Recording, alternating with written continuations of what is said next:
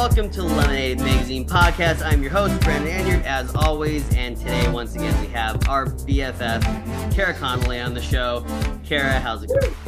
Hi, I'm so happy to be back. Thanks for having me. It's been a second, and I know we've been trying to coordinate this for some time, which is all on me, so. No, everybody's busy. That's totally understandable. You are always busy doing a lot of stuff.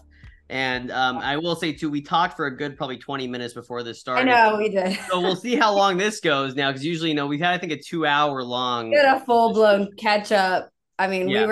we could have kept going, really. It was like, yeah, exactly. We really just got started, but I'm very honored to be here. I'm honored to be Lemonade's BFF. I just got to ask, have you told anyone else that they're Lemonade's BFF? Because that's a good question, because as we were talking about before this, we were talking about a mutual friend of ours, Ashley, otherwise known as Miss Machina. Her episode will probably come on after this one, but we recorded it last week. Sure. And I said, I'll have to talk to Kara. I think that you might have a BFF bracelet in your future, but wow. but of course you're the original BFF. You're the number one BFF. So you actually said that. You're like, we got to chat with Kara. Like, I got to chat with Kara. See if we should, if Ashley gets the she next. Deserves. Yeah. Okay. This is what I say, because she's had 2 episodes now so far, right? This is her second, yeah. This is her second. I think she needs at least 3. Okay. Don't you think? Oh, 100%. Yeah. No, yeah. It's like the sorry, my phone just went off, everybody. Yeah.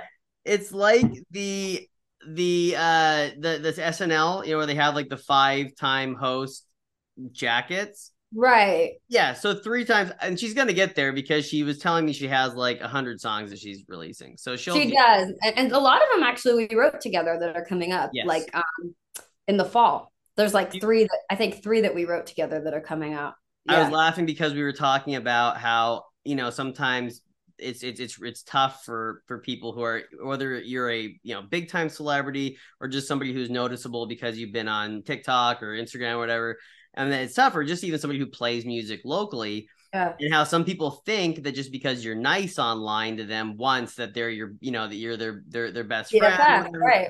Parasocial relationships. Right. And so I started jokingly and sometimes I guess my sarcasm is a little bit people believe it.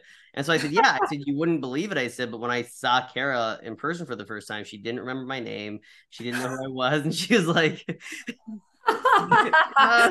and so Ashley was like, oh my God, really? No. Could you imagine if I was just like, wait, sorry, who are you again? Who are you? And you're like, you drove here to meet up with me. And I'm like, wait, what? I did what? You and Jack literally flew up here before we did. Yeah. We were like that. And then after that, we drove down to Anaheim. So it was some travel. And then last time I went to LA to Silver Lake to have a good vegan lunch. Yeah, that was fun. We've now both traveled. Also, like our friend versary. Well, it's not really our friend versary, but it's the first time we ever met is coming up on it was Jack's birthday, August 5th. And right after my birthday, which is August 2nd. Yeah. So that was our official first meting. Yeah, so it was. Been a year. And it was a great time. We seen each other a lot in the last year. I know. Because we hadn't seen each other at all in the years before that. No, we had COVID and everything. Because I think we met right before COVID. We did. Had all that. And then, finally met up in Seattle last year when you guys were up here. And then, we're down. I was down in Anaheim about a month later. Then earlier this year was in LA. By the way, love that vegan restaurant. It was awesome. Yeah, Jewel. It's a good spot in Silver Lake. Vegan. They do actually offer eggs, but you can choose, I think, either or. But no dairy and no meat. It's all vegan, vegetarian. Yeah. It's great. It was great. It's like one of my favorite spots to go to because it's so chill and like they have a great outdoor patio and it's not like super crowded. Yeah, I know exactly. It was like I think we were like one of like 2 other people there. Yeah, but it's still really cool, and I think people just It's underrated. People don't, but now that we're talking about it, it's gonna Yeah, get now that we're talking about it, now we're the trendsetters here. Now everybody's gonna be like, oh, we're going to Jewel. because you know Um, everybody goes to wherever I recommend. but no, and we were. I remember that we were venting a lot about AI. Or yes, Yeah, yes, and it's only gotten worse because this whole like, some people just think, oh, it's a money thing. This whole like strike right now for with SAG yeah, and yeah, writers, and it's not like I mean it's that's part of it, and it's a very big part of it, understandably so. But yeah. there's also this huge thing in regards to AI and the Yeah, it's I don't know if you heard that one of their proposals was that like a background actor could come in and that they could do a screening of their right, body for right, a half day's work and they could use their likeness in perpetuity as background in movies for like a half day's pay. And I'm like, yeah. that's not cool. Like, That is as we so I can so eloquently put it as fucked up yeah, it's fucked up. And I'm like, that's not, but the thing is, some of my friends have been texting me, about the writer's strike, about the strike, the SAG-AFTRA strike, and I'm like, sadly, a lot of this stuff is not news to me in the sense that like these are the kind of contracts I've received my whole yeah, life. yep, Not necessarily that exact example, but comparable, in terms of like the sort of like, whoa, is that really what they're asking me to do? And then the way that you're talked to, sort of, if you challenge it, is like there's a million people that would be willing to do this. So either take this bad deal or like yeah. do a different job. And you're like, that's not cool either. Like, because it's like this shouldn't be okay for anybody, but unfortunately, um, I do believe like sometimes unaware performers will take these jobs because they don't know better. Maybe it's one of their first things, or maybe they feel like they need work, or like, they think it's going to be a huge life changer when really it's not, right? There's a lot of like misconception. And so I think the argument is that there's always going to be another performer out there desperate for a job, that like they don't have to treat any of us better, which is Well, kind of that's the saddest part about it is that if you go back a few years ago, probably a decade or more, when I think about and a much more entry level thing when I was like trying to do short films and stuff like that, and of course as somebody who's a songwriter too as well, yeah. and you look at both sides of the entertainment business, whether it's music, whether it's acting, whether it's making films, whatever it might be, indie, anything like that, and this is before the AI craze. And there are places, no matter how good or whatever your material might be, they're still looking to basically prey on people, knowing that you're looking for whatever break you can get. And so they're going to offer you the worst possible deal for something, so they can, even if it's not usable to them, they'd rather pay a small amount for a really horrible deal that totally screws you over in the long run than they would actually be upfront and honest. And, I would rather take rejection any day than a horrible deal that totally fucks up my future. And Right. Well, think of all AI, the singer songwriters that go through that too. I yeah, mean, yeah, where like even artists that you think are huge, that you're like, you think they're really succeeding. And then I've talked to some big bands, big artists, and they're like, we signed a terrible deal. yeah, I've never seen a single dollar off our music, yep, even though they're playing stadiums, even though they're on, playing morning show. Like you would think that you would look at this from an outside perspective and think this is a success, right? yeah, These people are successful. I think I read an interview too recently with one of the members of TLC, and she was saying that when they were nominated for like a bunch of Grammys one of the years in the 90s, I can't remember which one, but she was like, we were like dirt poor, like so yeah, broke, because she was like, yeah, we signed this really bad deal. yep, She was like, we had to split basically $5,000 between the three of us. And she was like, that's all we made, even though we had like a Grammy nominated album. It had like some of the biggest hits of the year. But yeah, that's something people I don't think people understand fully. And that's like a huge, celebrity, a huge artist, let alone like the background actors, the guest stars, the songwriters that are like the working songwriters. It's like I've been seeing a lot of discourse on Twitter about like, oh, boohoo, the rich actors right, that are crying again or whatever. And I'm like, I feel like people have such a misperception that like because someone's in a movie or because they put out a record or something, that they're succeeding on this level that maybe that they're not or whatever. right. but that's actually not the case at all. It's like there's such a misconception. It's like that's not true, right? Like people, you could be outwardly perceived as successful, but not being able to make ends meet. And I think like the majority of actors are not like the rich crying actors, right? I mean, I think the stat was that I believe it you have to make 25,000 to qualify for SAG-AFTRA health insurance, and I believe it was like 87% of SAG-AFTRA members don't qualify. Yeah. So that means that most people are not even making enough for health insurance. $25,000 a year doing this. Yeah. And I think too, I was going to bring up exactly what you just brought up. I think that the problem is too, I feel like I know a lot of smart people who don't actually look, deeply into these things when they see it. There is this like jealousy of, oh my God, when you see Jason Sudeikis out there, or you see, Olivia Wilde, or you see, Fran Drescher, and you go, oh, well, they're worth X amount of dollars. I just see it as them supporting. I don't see them as the ones who are complaining anyways. They're supporting. They know very well what they had to go through to get to where they're at. Yes. And you see these, I know from Brittany Curran, who's been on the show. She's a great actress. She was on Magicians. She also is a talented in many other ways when it comes to film and to shows. And she's worn a lot of hats. And she's been on the podcast several times. We had her in the magazine before. And I don't know exactly what her financial status is, but I know it's not much different than mine, as for the job I do. And these are the people who, there's a lot of Brittany Currans out there.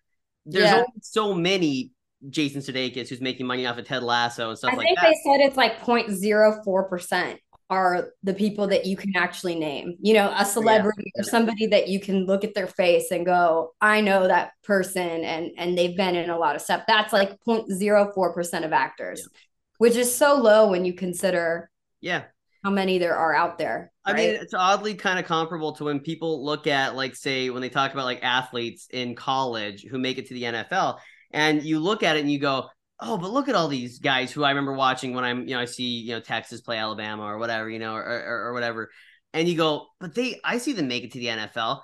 But then you think about truly how many kids are given scholarships, and then it's a small, tiny amount who make it to the NFL and who make them. And I know it's a weird comparison, but when you really think about how many actors, especially young actors, who are putting in this time, and like you mentioned, will sometimes sign deals because you think it's your big break. You're being told it's your big break. And it's totally understandable why they would. I don't look at that as naivety. I don't look at it as stupidity by any stretch of the imagination. It's a dedication, a passion for something that you hope. You're trying to make your dream happen. That's what I don't like. It's like, it feels like these corporations are almost dangling dreams like carrots. That's how I would describe it. It's like they're like, this is your dream. If you want this dream, you got to take this carrot or whatever it is. And it's like, I get why it happens. I get why people put themselves out there and they sign things, because they're trying to follow their dream and they're trying their best to make it happen in a world where it's really difficult to pursue these things and actually accomplish them. So I completely understand how and why it happens. And it's just, it's a bummer that it does, and that there are people that are trying to like desperately take advantage of it. And unfortunately, like I said, I think there is a misunderstanding. I mean, in the sense that reading some of these Twitter comments was like upsetting to me, because I was like, wow, like a lot of these people were saying like, you chose to do a shit profession. Your fault. Like, I chose to do a job that I hate, and I make really good money. You chose to do something you love and you don't make anything. That's your fault, kind of a thing. Yeah. But I think for me, the way I see it, I'm like, if you're working a certain number of hours, shouldn't you at least be making minimum wage, right? Like, some of these artists, like, all they're asking for is like freaking minimum wage. You know what I'm saying? Right. Like, and that's like, if you're working for a big company, like I've done work for like very large companies. I'm not going to name them, but they're definitely household names. Like, we all know they're doing well. Right. And if you're doing work on behalf of promoting that company or whatever, should you not be making an hourly, like a livable hourly rate for your work? Right. Like, whether or not being an actor is quote unquote glamorous, by the way, it's not, like, you know what I mean? Like, that should be fair. Like, that should be bottom line fair, is that like people should be compensated for their labor and their work. And especially when a lot of these jobs are not quote unquote like passion projects. Like, it's like I've been in the past waiting for $250 from a big company for a year, 2 years. Like, you know what I mean? Like, not like they don't follow through even a lot of the times with the contracts that they agree to. Yep. So, and you're just sort of like, whoa, this is insane. Like, to me, $250 is so much. To this big corporation, you would think it doesn't, that's like a dime in the bucket, right? But for whatever reason, I think they think because you're an artist and you're doing this thing for quote unquote exposure, that they can take as long as they want to pay you. They don't need to pay you. They can pay you the bare minimum. They don't have to pay you even, you know what I mean? Because someone else will yeah, that's exactly right. Is when you say they don't have to pay you. That's been the thing with arts, and I've dabbled, or dabbled. I've worked in several different types of art, whether it be everything from photography to singing to songwriting to to writing of all different kinds.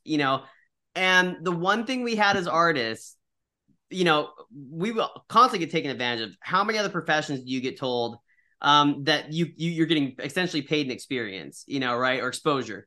Nowhere else do you get that for years, by the way, not just for years. Yeah. not like your first couple months, not your first year, not your first 5 years. Right. But the one thing we had was that, how do you replicate art? And the truth is, AI isn't even close to that. But the people who are CEOs in the I'm gonna sound stupid here. I can't name off all the different titles they have, but all the people who are in the who are executives, basically go down the list. There's this idea, because they've seen something that could be a money saver, and they see something that could actually that looks, from a high level kind of view, looks to be promising, and they go, oh well, heck, this would be really, really easy to just, use this. And like you mentioned, the background actor who gets, and that is an easier way to do that, by the way, is to, because it's not the front and center, right? But so they're able to take AI now, and they're using that as basically this weapon against artists. And now this profession, that at least we had one thing, which is, hey, we had creativity over everything. And now, by the way, newsflash, anybody who is an executive, if you're listening, we still have that advantage. AI doesn't come close, not even close to it right now, but they think it does. And they forget that the people they hire, which are not executives, but people who are hiring managers and people who are hiring for, casting, stuff like that, they know better, but they're still under the thumb of the executives, and they're under their budget. And so the people who they hire that they know should know better, suddenly the executives know better again. And that's where we've lost that advantage, because the idea is AI is going to somehow be the big money saver, the answer to everything. And they don't even take enough time to look at that. It's not even close to that yet. Well, I think, I guess I wonder how much of it is like, do they really think AI is going to replace all of us? Or are they using that and throwing that in our face as a means to weaponize that AI, like you said, to to make us feel like, well, this is what we don't even need you. Your job is essentially worthless now, which is like you said, AI is not at that place. And also, I guess my argument against some of that is just that, in order for AI to work properly, it has to pull upon real art that has taken years and time and energy to create. And it's like, you know what, I know they were threatening the screenwriters, saying we're just going to put your script into AI and tell them to write another episode. And it's like, that's not really cool either, right? Because it's maybe AI would work in one of those instances, but what the initial creation came from, and the way that the words were used, and the creativity there came from a real human taking that time and that energy. And maybe you'll be able to somewhat mimic a semblance of the result, but you would never be able to mimic the energy and the love and the care that went into that initial project. So it's I don't know. And I also feel like it would be a shell of what a human could conceptualize. 100%. So I don't know. It's a little bit, I don't like it, especially because even with music, that's being thrown in our face as well at the moment, and people don't know about it because we don't have a union as songwriters, or Singer songwriters or artists in that way. I think there's a musicians union for like session players, but not for the like Right. songwriters and the artists. And I wish there was one, but there is. I think there's been efforts made. For some reason, it hasn't really been as successful as it's been for like the Writers Guild or Right. SAG-AFTRA. But it's like, you know, they're now saying, oh, they're just going to use AI to create Yeah. whatever, but like to throw a voice on something or whatever. And it's like, well, what are the legalities here, right? Because Yeah. like, say It's I want pulled to, from artists. right, like you're Yeah. pulling, like, say I want to pitch, even want to pitch a song, um, and use Billie Eilish's voice. Like I can go pull her voice now and have her sing a song that I wrote. But what are the legalities here, right? Because Yeah. it's like she didn't consent to that. Now you're using her likeness and her whatever to be promoting something that maybe she doesn't believe in, maybe she doesn't agree with whatever's being said. And it's not in a place where it's identical at this point, but it's getting there. And you're sort of just like, this isn't really cool to just do this. And now they're threatening, like, we don't really need the singer because we can just use their voice in AI and we don't really have to pay them as much to do this. We can just, you know, and you're just sort of like, this is like sort of wrong, even if you can do some, It's yeah. very personally, you know, I won't speak for you, but no, it's very wrong in my opinion. And the, you know, you bring up a great point because it's that there's always a bigger fish, right? Because you can see this, you know, the little arguments we have over, oh, well, the opening to this song was the same as that song, and there's all this mitigation that goes into it. And Yeah. we go, well, gosh, that's crazy. Like I have to be careful with whatever I make. But yet obviously when the bigger fish come in and say, well, we can pull all this stuff from artists, because AI is not just out of the air, it's from artists. So we can pull all this, we can use that and threaten artists with this, and we're not going to face any legal ramifications. We have the money to bury him anyways. And I know usually, you know, when you and I have a show, it's we'll get to the fun parts, but you know, but this is Yeah, yeah, important. it's important. It's important. It's really important because, you know, this might sound dramatic, but in my opinion, from where I stand, as somebody who's been involved with the creative arts for a long time, you know, I'm getting old, and when you look at it, you see it and you go. And my biggest fear is we talk about all these things that will lead to, you know, why are people more suffering from mental illness these days? Why are things the way they are? Is it climate change? Is it the fact that there's things going on in this part of the world, that part of the world? But I can tell you what, losing humanity is a really big part of that. And if and people Yeah. might think it's a replacement, but the at the point where everything, whether it's the social media posts you see, whether it's the music that you hear, the movies that you watch, shows you watch, that human element will subconsciously vanish, and it will lead to more problems with people when it comes to mental illness and feeling alone, by the way, or just loss of humanity entirely. Well, And it, right. And then when people talk about like art as though it's worthless, it's upsetting to me because I'm like, listen, like we art reflects what it means to be a human and it right, reflects the human experience. And you saw during the pandemic, everybody turned to music, they turned yep, to films, they turned to art to help get them through a challenging time. Like, and in a way, I do think it is life and death in that way. Like, what is the 100%. world without some, you know, without that artistic experience reflecting how we're all feeling? It brings us together, it connects us, it allows us to make it through, and get through some of those like mental health struggles, like you said. And so to me, it is crucial. So to kind of hear people talk about it in the way that it's Yep, not is like, well, have you experienced a world without it, right? And I exactly. think that would make you value it even more so. Yep. um yeah, I think it's tough. It's like, it's really is an important conversation. And I think a lot of us artists don't want to talk about it very frequently because I think we feel like, oh, it comes off like we're complaining and people want us to be happy all the time. And we're supposed to put on a certain image or pomp. There's a lot of like, you know, pomp and circumstance to just putting on a show, right? You're trying to make the public happy. You're trying to Yep. make people happy with your art, and talking about some of these things is not the most entertaining or enjoyable, right? And so a lot of us avoid talking about them even though we're going through it. But I think in general there needs to just be such a shift because it's not going to be possible to sustain this for many anybody, even at the higher levels, right? Like even the people that are quote unquote making it or succeeding are in the top 10% or 5%. Like they're still not going to be able to do this as a career. Like they're going to have like 3 side jobs or whatever. And that definitely affects how often you can create, the energy you can put into your creations, like art will suffer as a result. I think people feel like because there's just so much output at the moment of art that like there's no end, right? They're like, oh, whatever, who cares? Like we're always just getting free art. But I think I hope people change the way they see it, because it's like Yeah. people do deserve to be compensated for the hours they put into something. And it's hard to not sit there and feel like helpless or hopeless when you're constantly taken advantage of and exploited like every single week, right? Yep. I mean, that weighs on the human spirit in general. And I think something I've always said about, being an actor and then being a singer songwriter is like, I do feel like every single week there is a fight of some kind. Like you're fighting to persevere, to survive, to like whatever, like going up against someone trying to exploit you, trying to take advantage, trying like literally every single week. And that weighs on a person, and that's inevitably going to be in the art, right? Like that's a part of like it all is a circle in that way, and it's all a feedback system, right?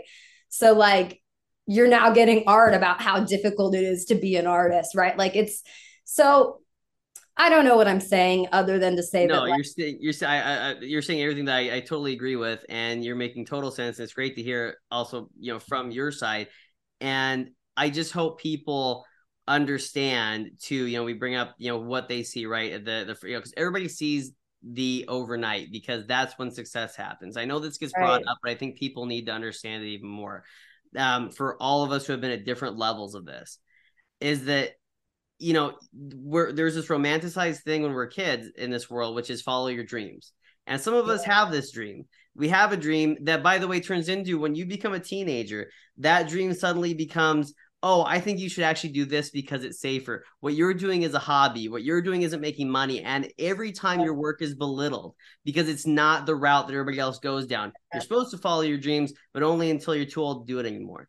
And so some of us, we continue to, no matter how many times we get put down through all of it, no matter how many times we get told that what we have is just a fun little side thing, and we continue to do it. And the very few of us end up hitting that point where success looks like it's overnight. And that's all that we're, this is the fight that a lot of creative types, a lot of artists put in their whole lives. And suddenly they're 40 and nobody cares about them anymore.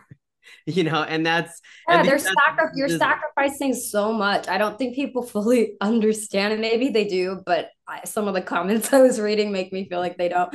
But I was like, there's a huge self-sacrifice that goes into, like, I understand some people feel envious, or I got that sense of like, well, I had to go do this 9 to 5 that I freaking hate, and so did all of us.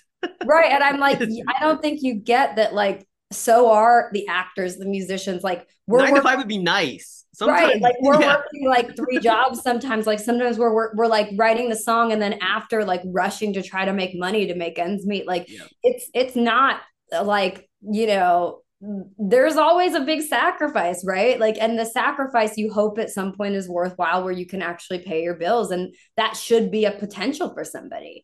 It shouldn't be like I'm sacrificing for 25 years to never be able to even at the highest level of doing this, I can't make my ends meet. Even the success story, I'm now broke and I'm taken advantage of, right? Like after giving that sacrifice, putting that sacrifice in, after working 3 jobs, after not sleeping, trying to stay up to create art, by the way, to make people happy, hopefully enjoy their life and feel like they can relate, so there was such a narrative, like even on Twitter, I saw, I keep bringing up Twitter because I was like, wow, these comments are triggering. But a lot of people were saying like, oh, these actors are so annoying. Like, don't they know how many people they're putting out of jobs by going on strike? Like, it's not just about them. Like, they're going to ruin the makeup artists' lives and the DP's lives and the runners' lives. And I'm like, my thought on that was just like, do you not think that the studios are doing this? Because I'm like, exactly. Not to mention, I can tell you right now, sorry to interrupt you there, but I can tell you right now, a good portion of those makeup artists and those are on the side of the strike, and who understand how important this is, because they're just as much a part of when big studios and stuff, make it impossible. Because especially, by the way, do you think they're not affected by the potential for AI too? And we're talking about how that's a part of it when it comes to using people's likeness. they're possibly going to be at risk. Well, it's a trickle down effect. That was my argument. Like, Yeah. sure, I hear what they're saying. Of course, a ton of people are going to lose their jobs. By the way, like, I'm greatly affected by the strike because I make a lot of money off of, writing music for TV, film, Right. things Right. like that's not happening at the moment, right? Yeah. But I'm still for it because I'm like, listen, Yeah. like, this has to happen, and it is a trickle down effect in the sense that, like, as an actor, if you're not making money, you can't afford to pay for your makeup artist for a red carpet event. You can't afford to pay for your stylist. You can't afford, like, it's a trickle down. Everybody is affected when everyone's struggling, right? So, and you're right, like, it's true that AI would affect those jobs as well. So I think it's like everybody's sticking it out for the greater good, the bigger Yeah. picture. It's not so much just like, oh, screw this strike, losing jobs. Yeah, but it's again another massive sacrifice that artists are making to try to make the future better. And I think that yeah, I don't know. I think that the reframing of some of the narrative I've seen needs to happen, because I was just like, this is not at the studios Yeah. are also aware that all these other positions are going to lose Oh, jobs. 100%. It's like, at what point did they go, you know what, we should actually negotiate a fair deal so that we can protect all these other positions on set, right? And like, it, it's and the entertainment industry is so far reaching in the sense that, like, of course this is going to affect so many different things. It's not just going to affect the actors or the people that work on set. Like I said, now it will affect songwriters, it will affect anybody that really is associated in any way with entertainment or film or networks, or which is a lot of different companies, advertisement agencies, brands. Like, you know what I'm saying? It's far reaching, but you hope that it's worthwhile. Well, I can tell you that the things you hear when you hear the comments made, like, oh, we're going to wait this out until people lose their apartments and their houses, which is just a horrendous thing to say, by the way. I don't care who you are. That's a horrendous thing to say. But that's talking out of that's the animal back into the corner in a lot of ways. And so I think that there is progress, believe it or not, in that they're getting scared too. And and that hopefully there will be something that's fair here soon. I do, of all this fear that I talk about, I do fully, maybe I'm an optimist. I do believe that we go through these phases, and these phases that right now might involve AI and stuff like that. I know that's not the only, I keep bringing that up. It's not the only thing we're talking about with this strike. There's obviously a financial side to it as well, which is just as important. But when it comes to, but that's the threats that are being used a lot of the time, right? Like you mentioned, the scripts and that kind of thing. Like, we'll just have AI do it. I do believe that at the end of the day, there will be, when it comes to independent and how good artists are at adapting and creative types are to adapting, I do honestly believe the human touch will always find a way through, over something that is fake. And I would agree.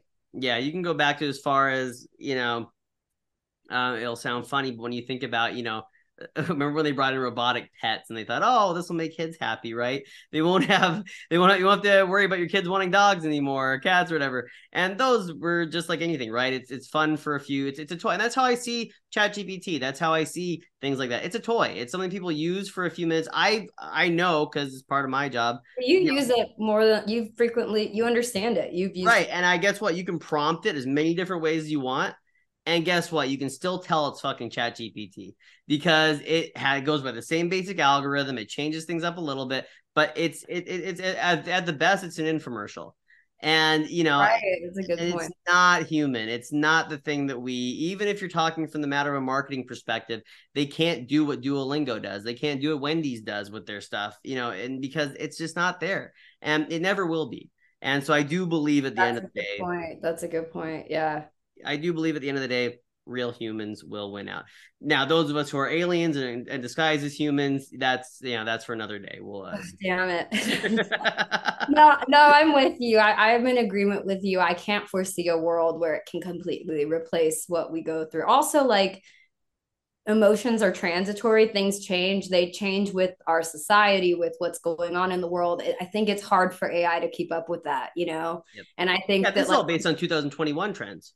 Right. Like that's what we're pulling from. Things have changed since then. I think that's important to note as well. And yeah, I mean, of course, the AI thing, like you said, is such a big part of it. But then there's also the aspect that, like, I think everyone has to understand that the streaming in general has greatly Yeah. changed the Yep. world. Like, even for singer songwriters, artists, it's totally different, right? Because now think of the fact like we're paying $9.99 a month. We're getting all the shows, all the songs. You can't possibly think that that's resulting in, a livable wage for anybody, especially considering that you know, these streaming services are pocketing so much of the Well, yeah. but yeah, but even like making, for like contracts have been the same for like years and years and years Yeah. that need to be updated that haven't been updated since the Yep. change to streaming. Even artists that are streaming like from the music side that are streaming like millions of numbers are like walking away with not enough to, they're still in the red. You know what I mean? So I think there's like, I do think maybe, I guess if you're not in the field, it would be hard to know that, right? I think a lot of people don't realize that. Yeah, they don't get that. Like when it comes to, it's not like you see like a million plays and you go, oh my god, that person's $1 million. No, it's not even close to $1 million. Not a million plays. It's not close. It's not even. I don't know the exact math, but I can tell I you right think now. No, I actually want to say I could be wrong, but I think it's about $5,000. Yeah, And if that. Yeah, I if think you're right that, about, and and that that doesn't depends on too, whether it's Apple Music, which I think Apple Music and Napster, I want to say, pay out the most, which is kind of ironic that Napster pays out the most. But given the history of Napster, but it's great. Napster's been they become the hero. But Spotify, which is I would has yeah, I subscribe to both, but I use Apple Music more. But I believe Spotify, unless they've changed things, was actually paying out the least of the big names. Yeah, they're not definitely not up there. Yeah. But yeah, it's wild. I think it's less than, I want to say, don't quote me, but I think it's less than 5,000. And that doesn't include the fact that like your distributor then takes sometimes 30% of that. Oh yeah. You have to split it amongst three songwriters and two producers and a manager taking 20% off the top of your earnings. Like you're not walking away with even that full 5,000. Yeah. You know what I mean? You're walking No. away with a couple $100 and like, Yeah. and you know, that's not enough. That doesn't even cover the cost of the song. Yeah. And then to And think too that's a that million streams, which is a success. That's a huge success. I oh, mean, you have a 100%. million people listening to this thing. Like that's the math for people to understand it. So Yeah. like you're almost, if you want to make art, you're almost having to invest in it, your own funds that you're making from your side job, just to know that like you want to make art and you want to put it out there, knowing that you're not probably going to make that money back, Right. even if it is a quote unquote success, right? Yeah. I Like, mean, the best thing, like you mentioned earlier, from what I've heard, and I'm not as well versed on this as you would be, but from what I've heard from a lot of songwriter friends that I know, it really is having your music played on is at least for a consistent, to some degree, relatively speaking, income that's okay, is to have your music played on on TV shows, on movies. yeah, that's way better. My only thing is like again, they don't really pay out very quick. I could Right. sometimes my song is like it is on the show, it is in the commercial, it has been playing for a year and they still haven't paid me. Paid you. Yeah. So that's Yeah. just, you know what I'm saying? Like, Yeah. and they probably don't need to. They're like, oh, we'll get to that when we, they're like, whatever, like Yeah. we'll You'll be just like a few years down the road, you'll be like, oh, there's my royalty check. right. Like they're like willing, and they know you want it on the show, right? Because that's also like part of promoting it. So they use that as part of that. But I also think part of it is like they kind of figure like, oh, we'll just invest the money, we'll kind of make some money back, then we'll pay them when we want to. They're not certainly not on top of it. Like it's like Yeah. you're like, wow, okay, that took a long time, right? But Yep. No, you're totally right. Yeah, it's I just hope that everybody understands at the end of the day that people like yourself and even people like myself that yeah. that there's a lot that goes into a lot of us, if we were told we were never going to make money off of the stuff we do, we'd still do it. But Yeah, that and they doesn't know mean that. They know that. that's the problem, That's is everybody does know that. And but that's just how any of us are going to be, right? And to take advantage of that is sad, because like you mentioned, through the pandemic, but even go back to think about when it comes to soldiers at war, right? When it comes to the USO tours, where they went, what always has it been? It's always been entertainment. It's always been music. How do you bring some joy, whether it's just for a short amount of time or for a long duration of time? It always comes down to entertainment, and that has been a huge part of our lives around the world, not just in this country. And so remember that just because we're people who will choose to be creative over anything regardless, doesn't mean that we're any less deserving. Just because we're mentally insane. No, just kidding. Well, we are mentally insane, but yeah. It doesn't mean that we don't deserve kindness and respect. Yeah, that we don't deserve health insurance, and I know that I know that I'm lucky to have a 9 to 5, that kind of a 9 to 5, you want to call it that, where I am able to survive. But that's been over 15 years of being involved in, in some way, shape, or form in the creative art. You get the struggle. Yeah, you've been there. No, for sure, for sure. And I'm sure you feel this, that sometimes doing that, like you probably have a little bit of less time to put towards certain things that you would like to, because you're like, you know what, I've got to do this other thing to keep going. Yeah, I mean, when you think about, like, for instance, because as you know, I don't want to give away exactly what my job is to the whole world, but but as you know, it still does, it's affected by by this strike, but it's affected by all these things as well. As we're discussing, everything, right, technology wise. But also, obviously I started the magazine back in 2010, which has been for musicians and by somebody like myself who has been writing since I was, I will never put myself on the level of your talent, Kara, or other people who I've interviewed. 100% sure. But no, I mean, there's so many talented people who I've interviewed. But but it was the magazine was started by somebody like myself who, not only loves music, but also that's what my life essentially has been, is that it's always been creating. And I've never expected to get to some sort of, place where that would be my main source of income. Yeah. But of course, it's always a dream. And I've been in the place of, whether it's, in the early days of Reverb Nation or the early days of, of places where you get told things, you get offered things, these tours that seem to, I mean, I remember one of the gigs that I played, there was this big talk once. It was like my first ever gig.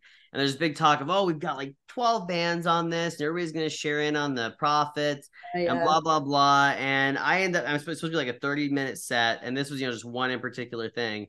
And you go up there and nobody shows up. You're not told that it's this kind of, I won't go as far as say it's a scam, but it's all just a smoke and mirrors sort of thing. Sure, and you're like, you're actually on for an hour and a half. And by the way, there's not a lot of people at this place tonight. So if you want us to give you a little bit of the tips, but otherwise you're going to have to stay here until close so we count them out, kind of shit. And that's, but those are the kind of things that we do go through. And then it seems to be taken advantage to some degree. And it's just, or you bring like 75 people to an event and the venue's like, you have to pay us for the sound check, you have to pay us for blah blah blah, endless name list, and then you're walking away with like in the red, even though you brought 75 people out. Anytime that I've ever played a show, nothing covered the gas money to get there.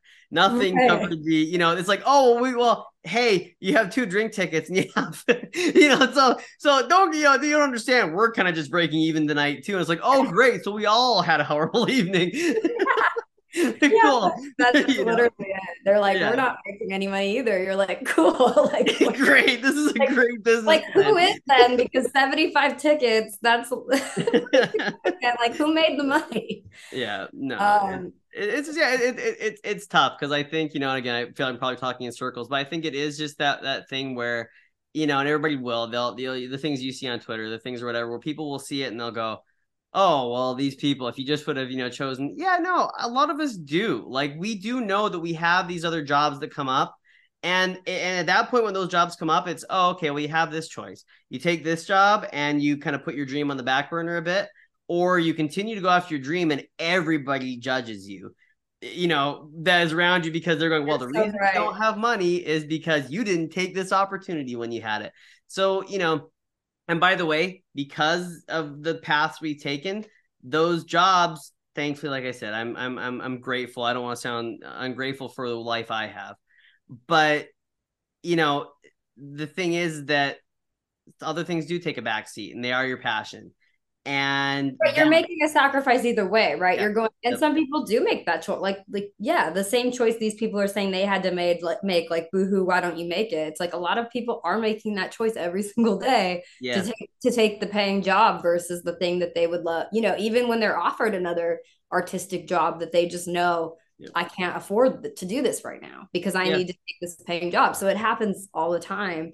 I hate to talk about some of this because I feel like it's like makes me feel like I'm complaining or something, and No, that, you're not complaining. oh, poor artist complaining, like whatever, they have a fun job, quote unquote fun job or whatever. And you're like, Yeah.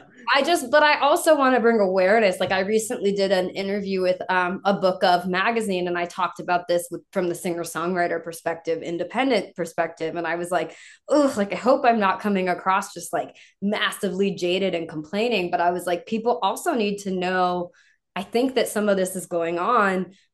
Even fellow creatives out there who are maybe like struggling or who are thinking about going into these things or whatever, I think it's important for them to know like the reality of how things are, just so that we can all kind of band together and help each Yeah. other out, and just be on each other's team. I think it doesn't really do anyone any service to glamorize things that are not glamorous. You know what I mean? Like I think as much as we want to do that sometimes, and to not kind of share the struggle, I just think it's important to be super transparent, because that's Yeah. the only way we're going to help each other out. It's the only way we're going to move past this and potentially see a world where this doesn't happen, is if people talk about it, if we advocate for ourselves, if we, you know what I mean? Otherwise, you're just accepting a shitty situation, and Every then pretending industry, it's really fun.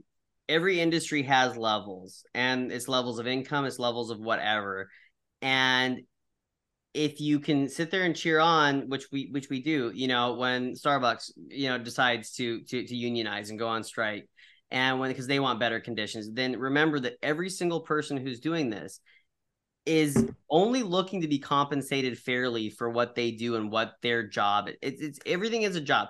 If it was so much fun to just go and act and stuff, or it was so much fun to just go and play shows all the time, which it's a stress, man. Like even if you're a solo, who it's solo artist who has no backup band or whatever, and you're just going there with your acoustic guitar, it's still a stress. Whether it's to get the It stuff is so there, great. get there on time, get through sound check, does it sound good, blah blah blah blah blah. How many people are going to be here? Do they even give two shits that I'm here? There's all this stuff that goes into it, and everybody they're working. That's all they're looking for at the end of the day. It's just like any other place you see go on strike, and any place that we build up and that we say that's great that Right. they're trying to get what they deserve. Everybody's just trying to get what they deserve. This is not the 0.4%, like you like you mentioned earlier, and even those people are still deserving to be compensated fairly for what they're putting out anyways. No, Yeah, they do. Well, and I think their argument from that side of like the people that are really, really at the top 0.04% is like they're saying like, yeah, but these Bob Iger or these studios execs are still making like 300, 400 times the amount they're making or whatever, yeah, even though they're like really benefiting his salary because they're making the film successful, right? So they have a point to make as well, right? Because it's like, but I do think a lot of those people, like you said, are just out there trying to show they know the journey, they know the struggle, they're out there trying to support. But I think, I hope more people can understand like what the heart of the strike is, and what that means kind of for creatives everywhere as a whole, versus like jumping to be like, wow, these people who made poor life decisions are yeah. crying again. You know what I mean? No, and by the way, I also want to point out, going into when we take other jobs, these quote unquote poor life decisions, they've also factored into me getting the job I have right now. Sure. That like, I mean, like literally what I've had, because whether it's the side stuff you do that you become good at, whether it's the fact that you are a creative person, and the job I'm in is very creative. And so like all those things that were supposedly, poor choices, they do actually, there's hope, for in lots of different ways. But Yeah, they I feed think, into different jobs as well. Like you said, like skills that you learned being a yeah, creative affect so many different things. yeah. I think the major thing I want to say, probably I guess to the final thing I would say is that whether it's you, whether it's again mentioning Brittany Curran, who we've interviewed several times here. And I've seen her out there on the picket lines. And so Brittany, if you are listening, keep it up. You're doing great work. But what I do know about all these different artists is that they are not complaining. So anybody who sees it that way, that is not what this is. These are people who work hard, who have worked hard at restaurants, who worked hard at side jobs that they barely get paid at all. They make, they're there. Yes, that's different parties, different whatever it might be. All of these artists work extremely hard, as well as their quote unquote poor choices that you might think they make. Hardworking people who are just looking to get what they deserve out of this for the hard work they put in. And so anybody who looks at, please take a harder look at this before you just make a judgment call, because you see one giant celebrity at the front of it all. Right. No, that's a great point. I think that's super solid. And I think, yeah, I hope that it changes, over time. I hope that enough people can make an impact to really make a difference with it. That would be amazing. Even if it is just the WGA and SAG-AFTRA for now, like that would be a huge win for creatives everywhere, to just see a win for artists. And hopefully that'll then transcend to other industries that are like not quite there yet, right? Yep. So, No, totally. And but yeah, so yes, hopefully we'll hope for the best and hope that things do get better. And because these are to bring us all joy. So in other news, Kara, I know you have that's a lot to come back from. But no, I hope everyone can process that and understand where we're coming from. Paid $15 to Zoom so we can make sure we got all that without being... Right, we just needed to get that. You do have you've had a song that's been out for a bit. We're going to be talking about that a little bit later. Yeah. But I do want to talk a little bit about recently we talked about social media, and I was following a recent trip you had to the East Coast. And there's always animal stories, and pretty much every time, anywhere I go, anywhere you go, the animals follow. It's like you're like a Disney princess in that way. But tell me, recently I saw dolphins. I think I saw maybe an alligator. Yes. Tell us about your latest adventure with the animals, and how were the how did it go? What were the perks or the standout moments? Well, I went to, so first I was in Salem, which was not a lot of animal encounters there, although a lot of witchy stuff, though. Witchy things, which I also enjoy. So that was cool. They definitely lean hard into the witch in Salem, which more than I thought, which is cool. Like the restaurants are named after, Bewitched or thing, like, and they have like so many crazy shops. It's really fun. It's really cool. It's a really fun little town. Really recommend Salem. It's really cool. But then I ended up going to Florida, which is full of the creatures, as many of us know. And I leaned in heavy. Like the first day I was there was an alligator out in the pond behind where I was staying, which was cool. And I also saw the alligator again on the last day I was there. So that was cool. And then I ended up going on an airboat tour through the Everglades mangroves, spotted another few alligators, which was always fun.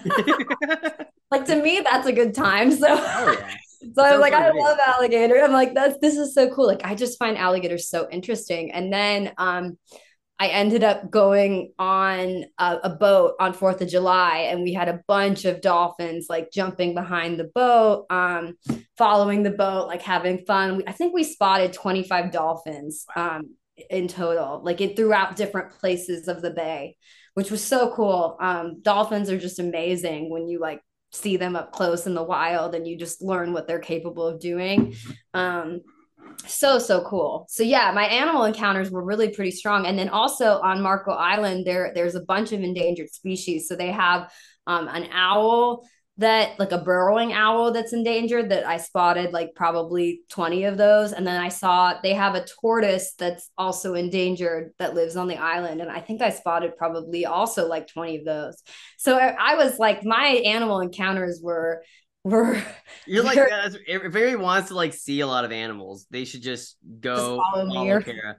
Yeah, no, I it's do always somehow find the animals. It's so funny that you said like because like Snow White or whatever. Because my one friend always calls me like Snow White. She sees that I post these animals and she's like, Snow White at it again. Like, I'm like, that's pretty funny. Although I will say I think I put myself in prime position yeah, to find the animals. If you want animal encounters, you got to kind of put yourself out there. I would yeah, say you can't with the animals. with the animals. Yeah, you can't really just wait for them to come to. But there is a magnetic. I feel like there is though a understanding of Yeah, Kara and the animals. Like there's sure. Like they understand that I'm like safe or something. Like I'm not gonna hurt them or yeah, something. Maybe because I feel like there's always like crazy things that happen to me with animals. Like I've yeah, had to take a bunch of animals to rescue like wildlife rescue facilities. same, yeah. There was one not to like I feel like this is our advocate episode and I'm just about to take it there further, but there this is like our like we're getting shit done. Like we're like Yeah, yeah. It's like but when I was in listen Florida, up, people. one of the things I did discover in the Everglades is they have a bunch of these like animal farm type things that that people pay to go in. And some of us saw this like on like Tiger King when that was trending, but um people that have these kind of facilities or whatever that people can go in and see these caged animals. And one of the things was like after my airboat tour, which was totally like amazing, by the way, all wild animals, like nobody captive, like watching them from afar, not harming the animals. But part of it was that they provided like a ticket for one of these other kind of alligator things. Yeah, And I like right around the corner that I hadn't seen. And I'm like, oh, well, let's go see what it is or whatever. And I go in and I'm like, wow, this is horrifying. yeah, Like they were keeping all of these animals in like like block enclosures that like they didn't have even like a place to like sit up in the sun, like dirty, like people were throwing like used old cans in these enclosures. Like they had like they had a tiger and a lion in like the tiniest little enclosure. These alligators, yeah, like in the like just shittiest enclosures that like could barely move. They had like an otter alone in an enclosure, yeah. like no moving water, like no land to like sit on, like literally just like a little, like I don't even know, like a little bridge in the water, and that was it. So to me, I was like, oh, like this is killing me. Like I Yeah. was trying to think of all these ways, like how can I get these animals out? Like the whole rest of the time I was there, it was so nice because I saw so many wild animals that were like happy and in their environment. And of course, that was beautiful and wonderful. But then it made me feel like, oh, I wish I could like break in, get these animals out, like release them in the wild. Like I was trying to think of so many different like plans. Like I was like, okay, I'm gonna like work there. I'm gonna get the master key. I'm gonna have like Jack and my mom come in with masks and like I'll give them the key. They'll release the animals, you know, No, and then I I'll be totally like, get I it. don't know what happened. I was like, oh, like they had like a tiny alligator that was like in a little container that was like they were using it to pass around to kids. Yeah. And I was like, well, that one I could probably steal. Like, I'll just like have Jack and my mom like distract the employees. Like, I'll run in, I'll put the alligator like in my purse, like run outside. Like the Everglades are like right here. Like it's still young enough. Like it could survive. Like just like release it in the Everglades. But that's a whole other thing. But No, I I totally get it. That's like it's as a kid, and we have like if you're even talking about people because people will get on me about this, but like when you talk about like Woodland Park Zoo in Seattle or San Diego Zoo, which are state of the art, right? And a yeah, lot of those have rehabilitation centers, whatever. But it was always tough as a kid because I would watch stuff, especially we grew up in the generation of Free Willy, right? yeah. And especially like that's a whole different story than even zoos because it's just crazy how small those places are. But no, I remember like as a kid that was like a thing where I was like I suddenly just felt like ugh, I want to see these animals in the wild. I don't want I'd rather go on these trips where I see animals in the wild than seeing them in an enclosure. And what you're describing is not even close to the state of the art places that are that we actually do have on the West Coast too and on the East Coast, like I forget all the names of them, but like Chicago, I think has a big zoo, and New York has a couple. Yeah. But no, yeah, it's like in that. It's funny because you saw the dolphins, and I have never. Every time I come down to California or whatever, then I'll go to I think like I can't think of the Dana Point. There we go, Dana Point, like and even like spots around. I know that the Monterey is like the place, but like I always be like, oh, I want to see dolphins. I never see dolphins. And I only always are hopeful. I think it's a little tough out here. wild, yeah. Like you almost have to go on a boat, you know what I mean? To like, it's like you have to go on like one of those excursions out here. It sort of feels like to me. Yeah, when I was, and that was as a young kid, we would always, especially after like Free Willy came out and all that, like we have the orcas, of course, up here, and they do come down to Monterey as well. That would be. I mean, that's amazing. But yeah, it's like there's something to be said for seeing the animals out in the wild, and it's just it's beautiful. It's a really great experience, and more people should definitely do it. And I know, and I hear you. Like I think zoos in general are challenging at the moment for me, but I also feel there are zoos that do great work. Like they help rehabilitate endangered species that are like near extinct, especially like San Diego Zoo, wild whatever they call it. There's the San Diego Zoo, and then there's the wildlife Animal park. Yeah, Wild Animal Park. Yeah. So like San Diego Zoo is incredibly crazy too, because they like have a whole savanna. It's like that's right. It's like they do an amazing job. That's different. That's not really what this was. Although I know some people have a problem with that as well. But I think like at least there's a protective element. Like they're making sure they're giving them like the best food that they can. Like there's like a lot of great care going into, like I said, rehabilitating endangered species. So you have that, but then you have people back again to exploiting. You have people that are exploiting these animals for just financial gain and not caring for them appropriately. And they're basically like, I couldn't help but just be like, these animals are prisoners, like straight up prisoners. Yeah, no, it's totally it's a completely different thing. And the difference between, like, I understand people having a kind of fundamental whatever about zoos, but there's an argument there. Whereas for this case, I remember there used to be a place as a kid, I think, called Vancouver Game Farm. When I think it was like on the way to Vancouver, Canada, and we used to go there as kids until we kind of like knew better. And that's wasn't as bad even as what you're describing, but it was kind of like that. We were like, after a while, I was like, okay, these animals are just not taking. And we then at Woodland, I'm not a zoo goer. But we used to go to like Woodland Park Zoo as a kid. It's a really like I said, state of the art zoo up here in Seattle, and it's a vast difference from the shitty little places that like used to exploit animals, and it's a huge difference, and there's a lot of rehabilitation work that goes into it, especially San Diego Zoo. I've seen numerous times at my grandparents' place. I think there's like a doctor's, like a sort of like a doctor thing on Animal Planet for the vets at San Diego Zoo, and it's incredible. That zoo is incredibly huge. It's got there's a lot of stuff put into that one. But otherwise, but nice to hear that you got to see some great wild animals.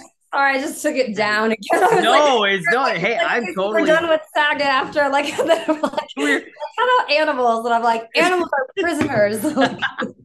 As people know, we're both, we both are mostly plant-based eaters. Yeah, we're passionate. Yeah, so we're both very much, we have very strong feelings, obviously, about animal exploitation as well. Yeah, yes, we do. Yeah, but no, it looked like though a good trip. It was overall, it was a really good time. And I know. I think you were over there for a wedding, right? Or in Salem.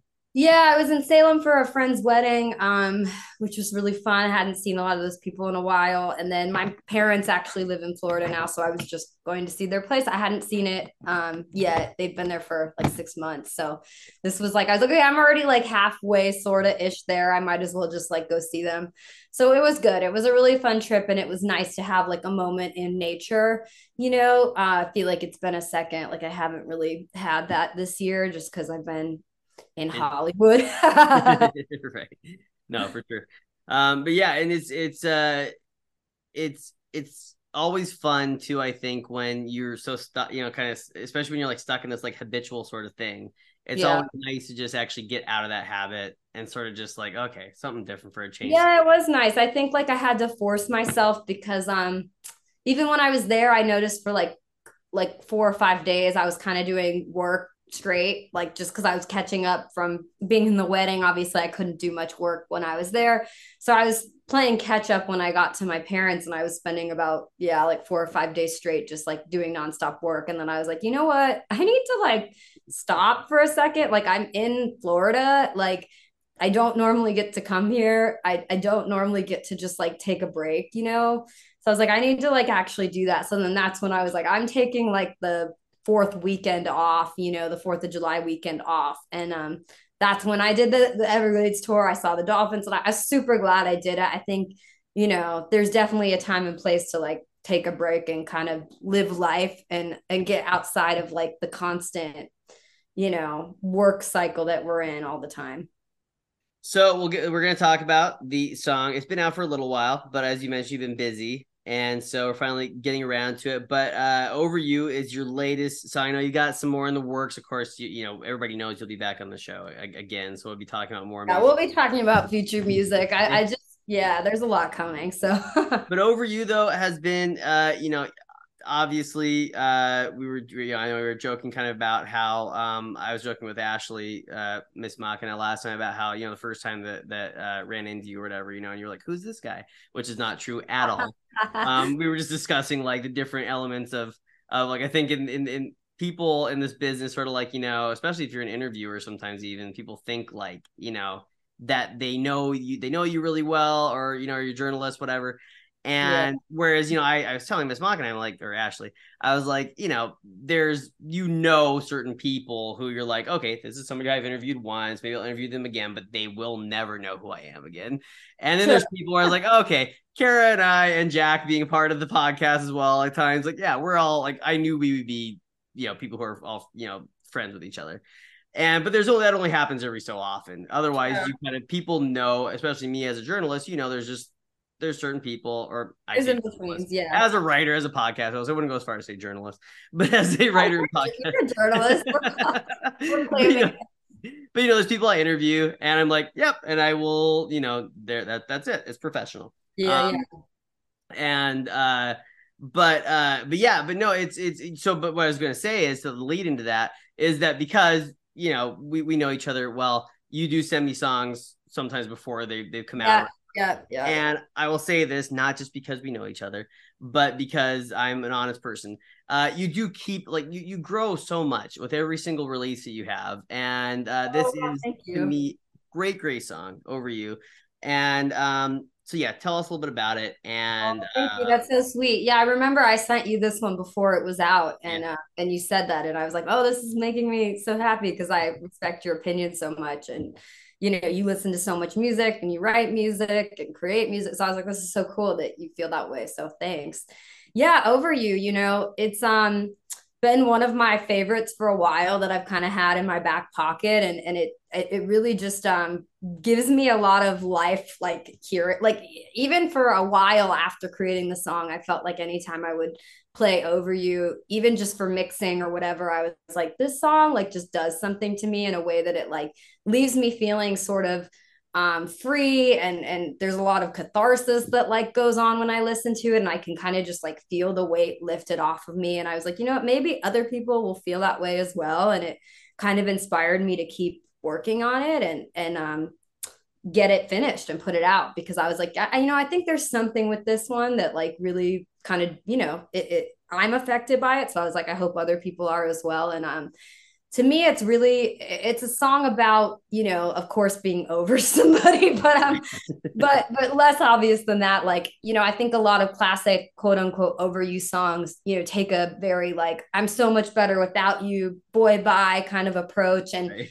I wanted to do something a little different. I kind of wanted to showcase the full journey and what it takes to really get over somebody in full. And when I'm saying like being over somebody, I'm talking about like really being able to look back on a relationship and not feel that familiar kind of bitterness and hurt and pain. I'm not necessarily saying like moving on to date someone new or hanging out with your friends or not calling the person every day. I'm talking about like genuinely being in a better place and being over somebody. And for me, I kind of wanted to explore that. Like, what did that take to get there? And what does that really mean? Like, what does it really mean to say you're over somebody? Because I feel like a lot of people throw the term out there of like, I'm so over them, or I'm over that person, or like even a lot of songs, like I said, like saying I'm over you, but having it be more sassy.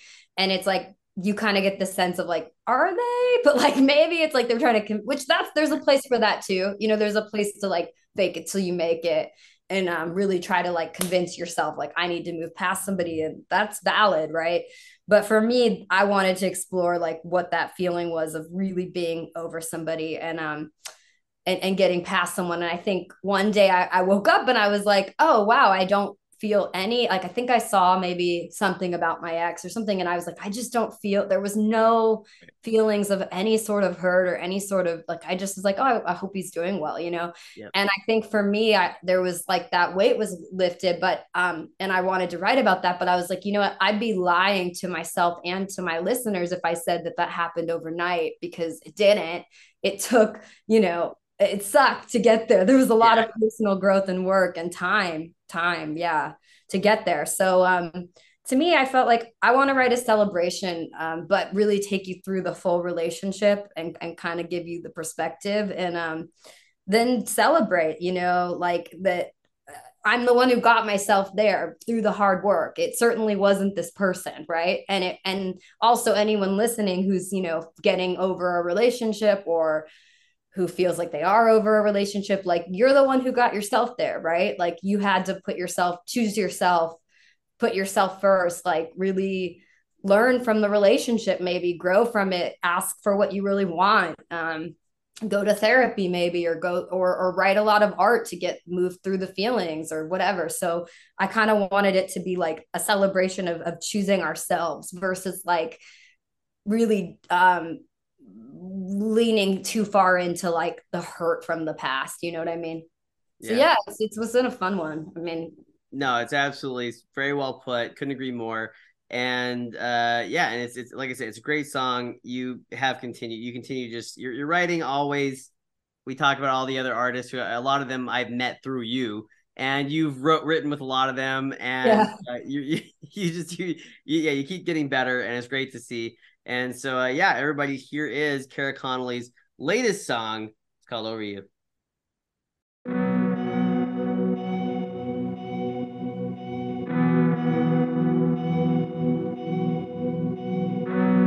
Dinner party, chasing money. I always felt so lonely sitting next to you. In denial, faking smiles. I didn't know that I would be so hard to choose. I whispered in your ear that I just couldn't stay. I knew that I would lose myself to play your game. So casual and cold the way you looked away. Sealing our fate, sipping your Chardonnay. I had to dance in my veins, had to feel all the pain. Slowly suck all your poison straight out of my veins. Had to live sleepless nights, tired and cursing your name. Climb up 10,000 staircases to break the chains. But I'm over you, so over you. I'm over you, so over you. And from where your hair don't look so pretty.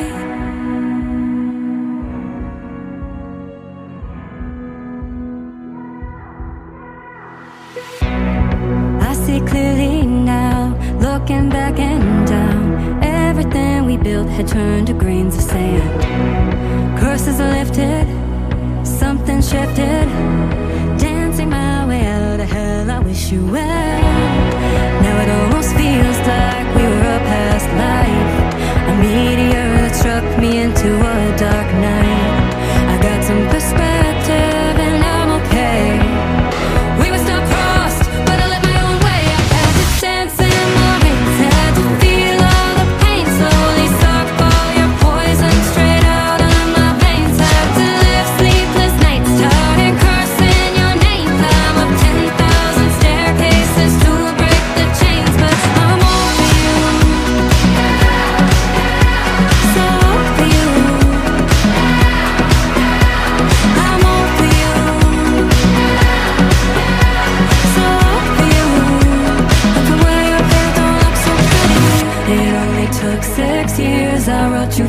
50 songs until my fingers bled. How could it take so long? Sometimes there ain't a reason. I guess we just had a season.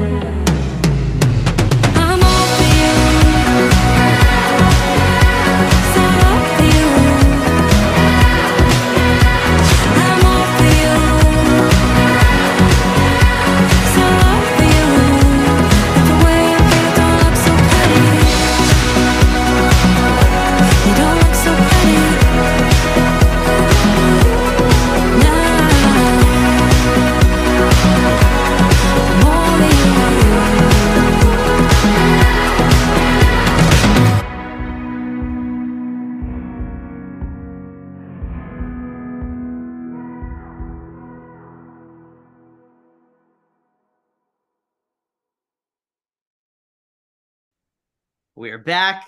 That was Over You.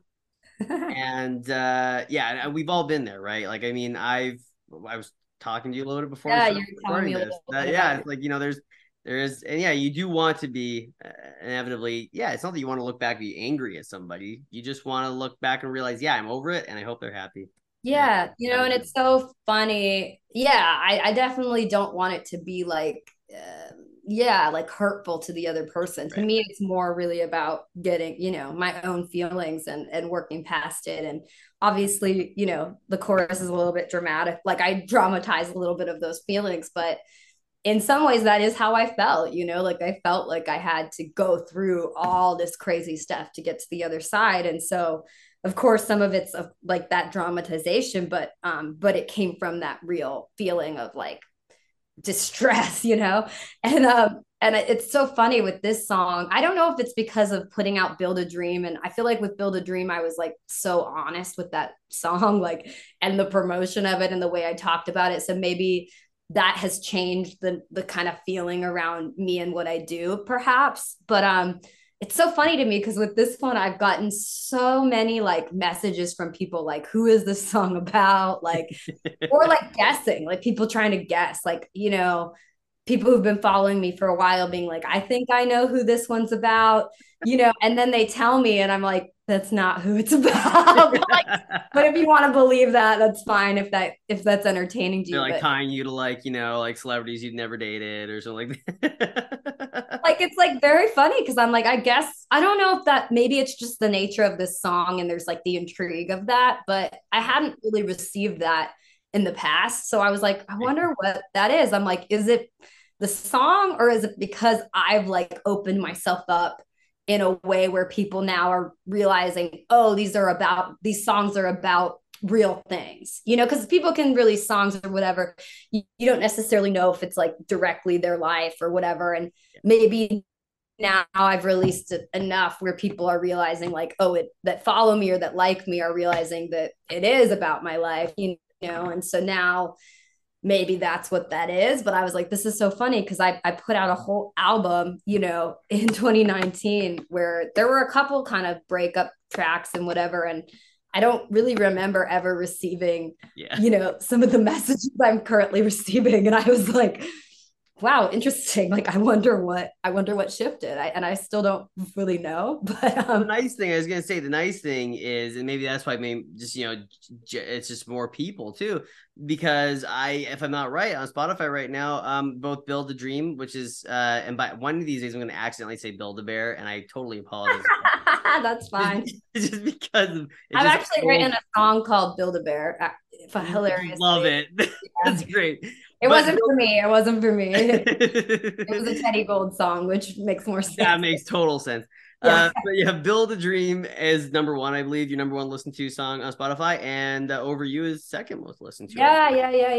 Yeah, totally. And so that's true. Maybe it is just like reaching a different audience, resonating with people that didn't know me that don't know me personally, and maybe that's like some of the reason. But I was like, man, it's interesting because it's like navigating a new kind of thing, because it's definitely new. It's like this song and Build a Dream have kind of put me in like a different place, like in relation to my art, like emotionally, if that makes sense, which has been interesting to like I don't, what's the word I'm looking for? It's been interesting because it's like a lot more people have been commenting on my personal life, like, and sending me messages. I'm like, whoa, that's intense. Like, and I think a part of me's had to kind of be like, okay, like I have to embrace this and accept that this is part of it. Yeah. And not take anything like too personally, right? But I think it's funny because like I've definitely noticed that there's been an increase in messages of people like just telling me their opinions on my life, not even the music, like just my life choices. I'm like, people always, it's like take an inch, right? Or give an inch, take a mile. When it comes to, it's like, privacy though, still, it's right, there's such a balance, right? Because I'm like, especially as like an indie artist, I do want to be very open and very real and share my stories and be honest, but then there's also the part of me that's like, ooh, I still need to be like, keep some stuff to myself, like, and my relationship and my whatever, because it's also tough to like just hear random strangers commenting on your life when they don't really know what's going on. You know what I mean? Like, you don't, it's like, you don't really, like you don't really know like what's happening between anything, right, in my life. But it's funny. No, I was gonna say too, and the thing is too, talking with me, boy, I had a little bit of a repeat there. Me and Ashley had had a discussion last week about too, when you write a song about a breakup or whatever too, it's sometimes there's somebody who's an inspiration, but yet you exaggerate certain parts, and the first worry is, oh, that person's going to somehow listen to it and they're going to be like, wait, that didn't happen. It's like, well, no, it didn't. It's just that there has to be a little bit of like everything's inspired from a few different sources, right? Right. And so like when people start guessing that kind of stuff, on a much lower level, because it's been like family or friends, but like, they'll hear a song of mine and they'll be like, is that about, I'm like, it's not about anybody. Shut up. I don't need to. Oh yeah. Even when your family asks you, I get so annoyed. I'm like, stop. Like, they're not like, about that person. They're totally right about who it was. I'm like, no, it is about that person, but it's not about that person. Made up thing. You don't know. I know. I always say that. Like my dad or my mom will be like, who's that? Like, what's this? Like, what happened here? I'm like, it's made up. And like, it's not made up. But I'm just like, I don't exactly. This is exactly the same exact thing. It's like, and I'll be like, I remember my grandparents once, my grandfather's like, oh, I know who that one's about. And I'm like, no, you don't. It's not about anybody. Shut up. Yeah, like it just gets annoyed when people think they know. But even if they do know, some of them do, some of them don't, right? Some of them have been correct, but some of them and then it's just, it's funny. I think also because I started bringing Jack into more of like what I do with Build a Dream. Like, talking to him on my socials and kind of like bringing in personal life stories. And I think with Over You, it's funny. Like I started getting a couple people being like, you can't put out a song called Over You, like when you have a boyfriend and like all this shit. And I'm like, why? Like, this is my life experience. Like, am I not? Oh, first of all, or someone actually said to me, they were like, I really hope you wrote this song long before you met your boyfriend, Jack.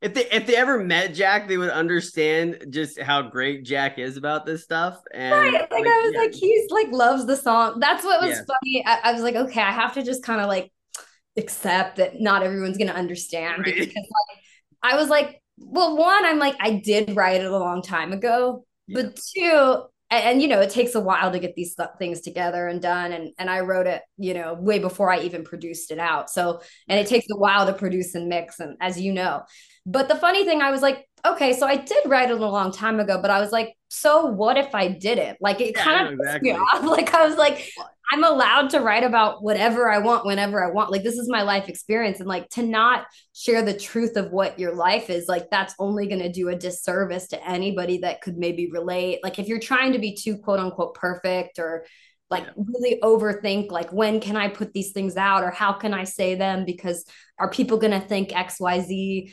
Like, you're only doing a disservice to your audience, people who could maybe relate where you're at. And I was like, these people don't know Jack, because I was like, Jack is like over here dancing around to Over You in the kitchen, telling me it's his favorite song. And like, you know what I mean? And streaming it like 100 times. And you're like, I'm like, he's not at all like upset about this, or worried about what it means about our relationship. But then it's funny because these strangers like are. Jack has only one flaw, everybody, and that's his taste in movies, okay? And what he considers good film.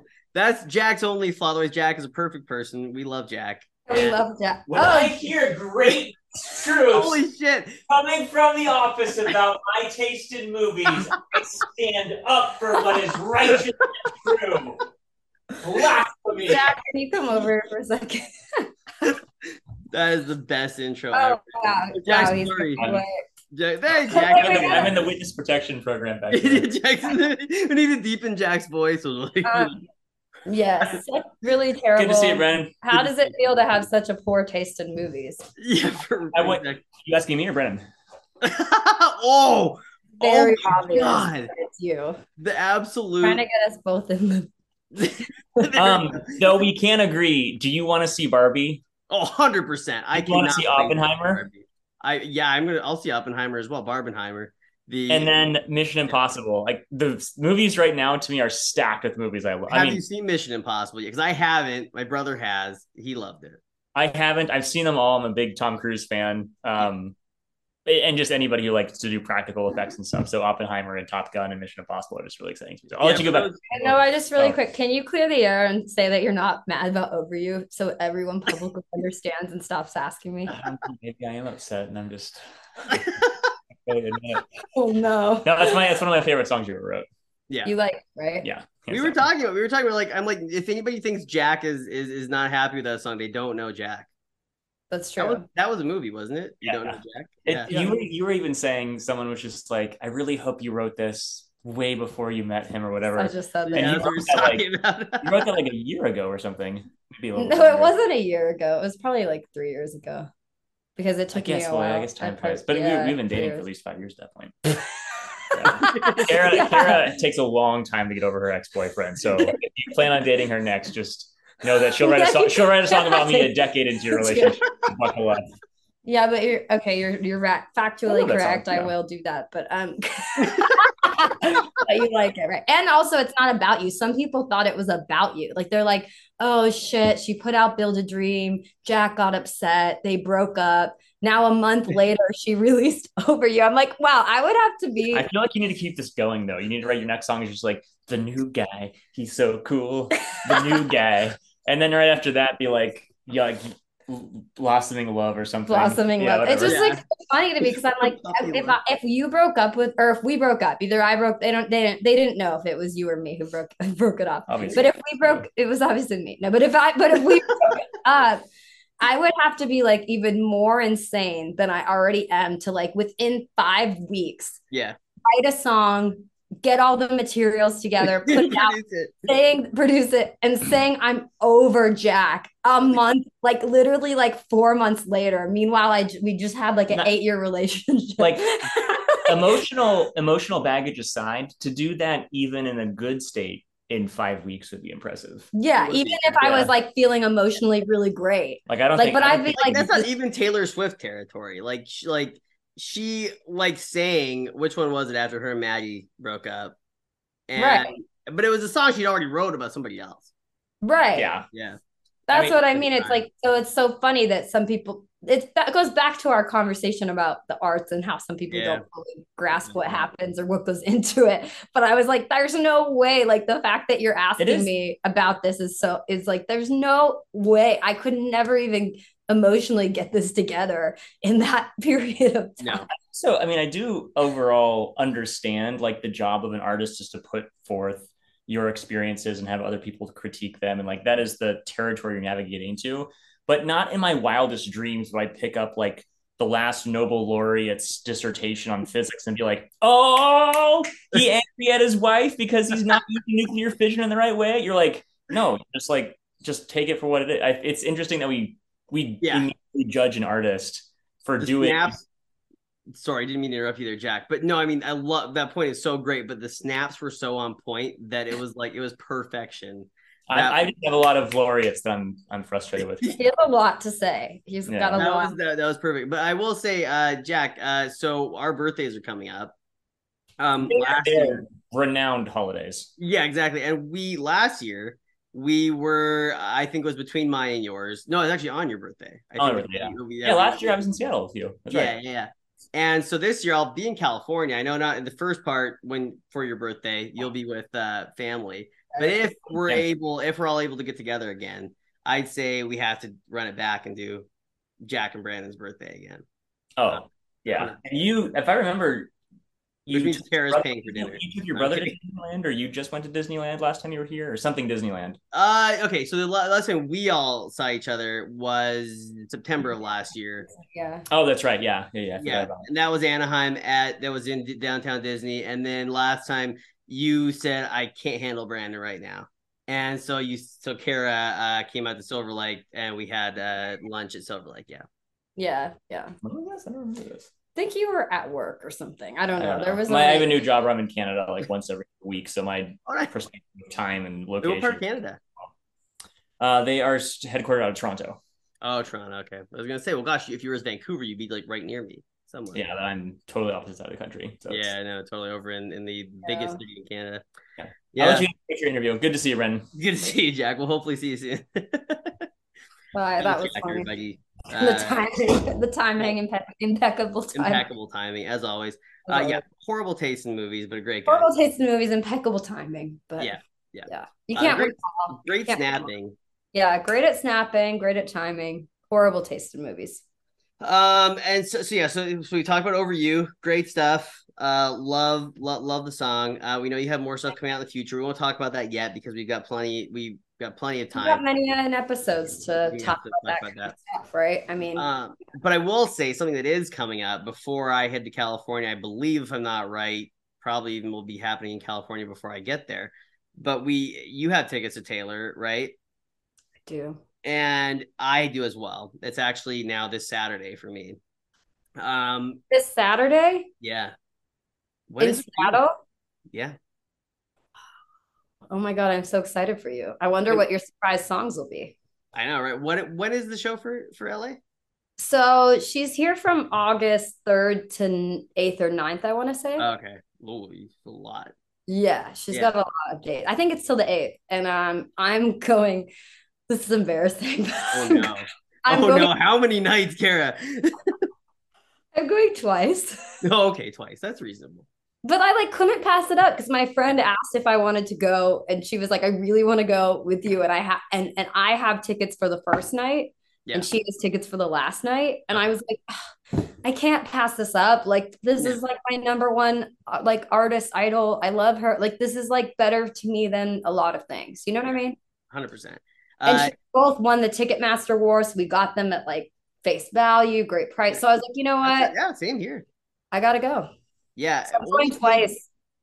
Can you imagine that I never thought in my life that I would have bought a ticket for $130, had it be worth over $2,000 and be like, yeah, no way I'm selling it. That's how that's outrageous. Insane. That's how much we love Taylor, because I was like, my section for the August 3rd is now going for over $5,000.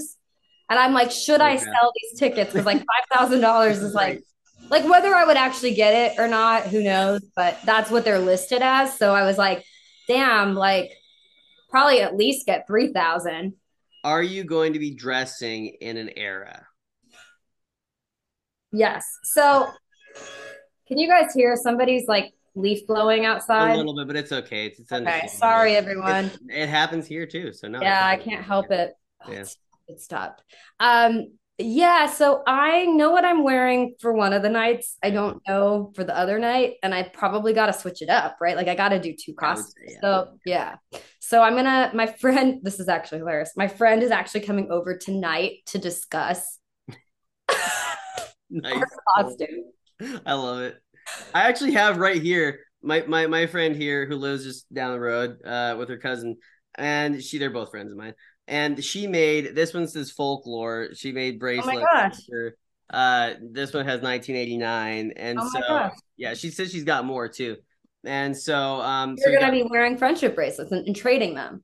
Yeah, well, Taylor bracelets. Yeah, Taylorship bracelets. Friend Taylor. Yeah. Yeah, whatever you want to call it. I have some too. I have 13s on the hand. I've got the French. I'm prepared. I have the friendship bracelet. So I've got, by the way, too, and I'm kind of going all out. I actually have the cheerleader outfit, not the women's version, but the guy from Shake It Off. I'm not gonna do the skirt. I think Whoa. but I've actually so I've actually got the outfit. I've actually it's blurred, but I've got it I hanging can't on my see it. I'm so upset. What? So are you're wearing that on Saturday? 100%. Yep. I'm Whoa, I can't wait to see this photo. doing 1989 era. My cousin who I'm going with, she is doing I believe 22 from the like she's doing like That's the cool. like yeah hat and car. Whoa, that's so fun. I can't wait to see your pics. People are dressing up for this show way more than other concerts. Oh God, yeah. As I say, it's like cosplaying Taylor, and it's like, Yeah, why wouldn't I want to do that? That sounds of like fun. course. It's like so fun. So actually, it's so funny. I did a show in LA for Over You, the Over You release, and I Yeah, played a Taylor Swift song, kind of changed it up and combined, like I did like a bit of a mashup. So I sang Holy Ground, nice. and but like kind of like a ballad-ish version, and then I sort of mashed it up with Cruel Summer.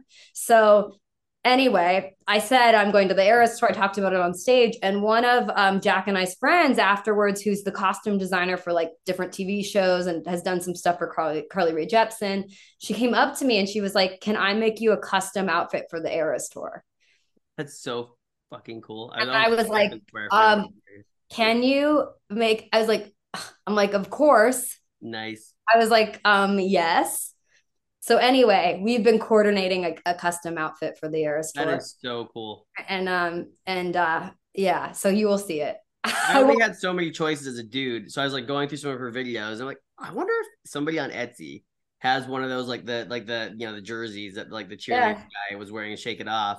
Sure enough, asking you you shower do. seats, and there it was. And so I got that. That's cool because you looked and you're like, oh, that's what I'd want to be, and then you actually were able to find it, which is Yeah, kind it's crazy. And so I'm stoked. It's gonna be crazy because, by the way, before I get to that, before I get to where I was gonna go though, because I haven't been looking because I want to be surprised. Is I bet you think about me? Is that like a common one on her set list, or is that a surprise? It's not. That's like one of of. my Oh, favorite songs. sorry, I like that one too, but I think it's only a surprise song. Damn. I want to say, don't quote me, I could be wrong, Yeah. but I'm pretty sure it's a surprise. I feel I like think you though already there's played it, maybe. plenty of other songs though There's that plenty of. What are your top? Like, if you could pick your top like five that you'd be excited to see I live. want to Like, see. I want to August. Obviously, I love August. One of my favorite songs. yeah. I love You're on Your Own, Kid. I feel she'll do that one. It's off of Midnight, so hopefully, Actually, that's not on the set list. I hate son to of a break it. gun. And But so, maybe it'll be your surprise song. yeah, it could be. And I would love to see Lover. She'll play Lover, right? It's He the plays Lover, yeah. yeah. So I Lover. like him. Like, I don't know too much. I probably should have like made myself more surprised, but Yeah, but no, but now I like at least I know a little bit now because like I've been I would say probably. I mean, I think she's gonna play Blank Space, right? That was a big one off of 1989. So I he love plays Blank that. Space. Yeah, yeah. But yeah, I would say. I mean, there's Betty is like again one of my all-time favorites. It's weird that I forget to put that at the top because it's honestly one of my favorite One of songs. your favorites, yeah. Yeah, but so Betty, I love to see. It's funny because they have those brackets on TikTok, right? You've done one, I've done one, Jack, and you did one. Right. We've done 10. Yeah. Yeah, and but like I forget like some because they have so many Midnight songs. I love Midnights, but like they never have enough folklore to me. It's one of my favorite Oh, albums. no, they never do. I know. I Yeah, love folklore too. It's probably my but there favorite. are so many great songs off of Midnight. So like Lavender Haze is great, and I always forget like Sweet Nothings is actually just a great. It's a simple song, but I love that song. I like that song too. Yeah. Yeah, and so I'm just excited for it. It's gonna be gigantic, right? Just get any bigger. I don't think it does. And 2 days later, I go to see Paramore Oh, in wow. Seattle as well. And then yeah, I'll be taking The off. opening for her on Saturday. No, so it's gonna be here's Gracie Abrams and Uh-huh. Haim. I think it's the same for LA. I don't know, I 100%, think but so. I know we have Haim. I don't know. yeah, We at least have Haim. But yeah, it's funny, like a lot of the because I've been kind of following along with like the surprise songs. Some people way more than myself are following along, but yeah. I've been following along and I was like, damn it, I think she's already played all the sons that You were on wanted my a surprise list. song. No, it's so funny because like the mascot for the Seattle Kraken hockey team. I know it sounds funny, but it's true. He's been Xing off all the surprise songs, and he's disappointed every day when it's one of his favorites. Wait, no way, really? That's hilarious. Yeah, he's like, I've seen people on TikTok doing that, and I'm like, I can't keep track like that, but I have been like yeah, mentally tracking, like, is it a song I wanted? yeah, no, And I'm like, totally. fuck, they're all done. Like she's already played all the ones that were like my faves. But you know, I love all of them, so I'm sure I'll be happy with whatever it is we get. Like, there's not really a song I dislike. Oh no, same. And yeah, the talk is, of course, because Paramore is in Seattle, the 2 days after her first show, that Hayley Williams might show up because she has a song up to Speak Now with Hayley Williams, or the Speak Now Taylor's version. Maybe she'll do Castles Crumbling. Yeah, so possibly One of the dates. Yeah, one of the dates. Yeah, Sunday. And then the question is, this is a much smaller possibility, but because she has a few days between Seattle and where she heads to after that, the question would be, is she going to make a surprise appearance at the Paramore show on the Monday? I doubt that, but we'll see. I doubt, but you'd have to keep me posted. That would be, I would see, I would see the alternative more. Like, 100%. I would be shocked if Hayley Williams doesn't show up. At the Sunday show with Taylor as a surprise guest, because it just makes sense. It's with Speak Now just coming out. It's gonna happen. Yeah, I think that's really some good detective work. Well, I gotta say, it was my friend who made the bracelets. I sort of have a sense that she might announce 1989 while she's performing in LA. Oh, I think she will. Yeah, I don't know why. I sort of feel maybe one of the dates, because this is LA's the last stop on the Eras tour. Yeah. So you're gonna see the last show of the Eras tour. Yeah, I'm gonna see the South America. Yeah. Which is she's going to. So I couldn't pass it up. How could you say no to the last date of the Eras tour? Like, you know, she's gonna do something cool, right? For the last. Incredible. And then she goes on tour with Sabrina Carpenter, who, by the way, you mentioned Carly Rae Jepsen earlier. Two very they talked about, but two very underrated albums. Oh yeah, Sabrina Carpenter is amazing. That album is one of my favorites. That album is amazing. The emails I can't send. Yeah, I mean, I like so surprised, but not surprised. Like, I know she's talented, but I had so many different sounds to it. Yeah. But I was like, wow, this album's so good. And I went to go see her at the Greek this year, actually. Oh, nice. Yeah.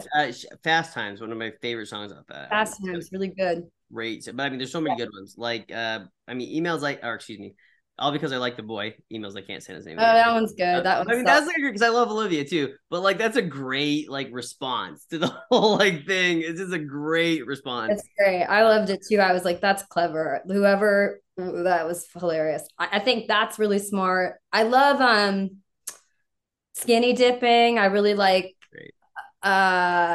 Already Over. I like the ones where it's like kind of got the production's like a little dreamy and incorporates more guitars, maybe because that's what I'm drawn to, obviously. Already Over is a great that's a great, well-written song too. Yeah. And the bridge is so hooky in that song. Like, that, something about that bridge melody, like, I'm like, this is such a good melody for that. Plus Good for My Heart, Bad for Business. That's great. That one's great too. I'm trying to think what else I really love. I don't know. Those are like, I think the whole album's solid. Women in music right now, kicking ass. Like, I mean, you think like Carly Rae Jepsen, her last album, which came out, I think the same day as Midnight's, or was it around that time?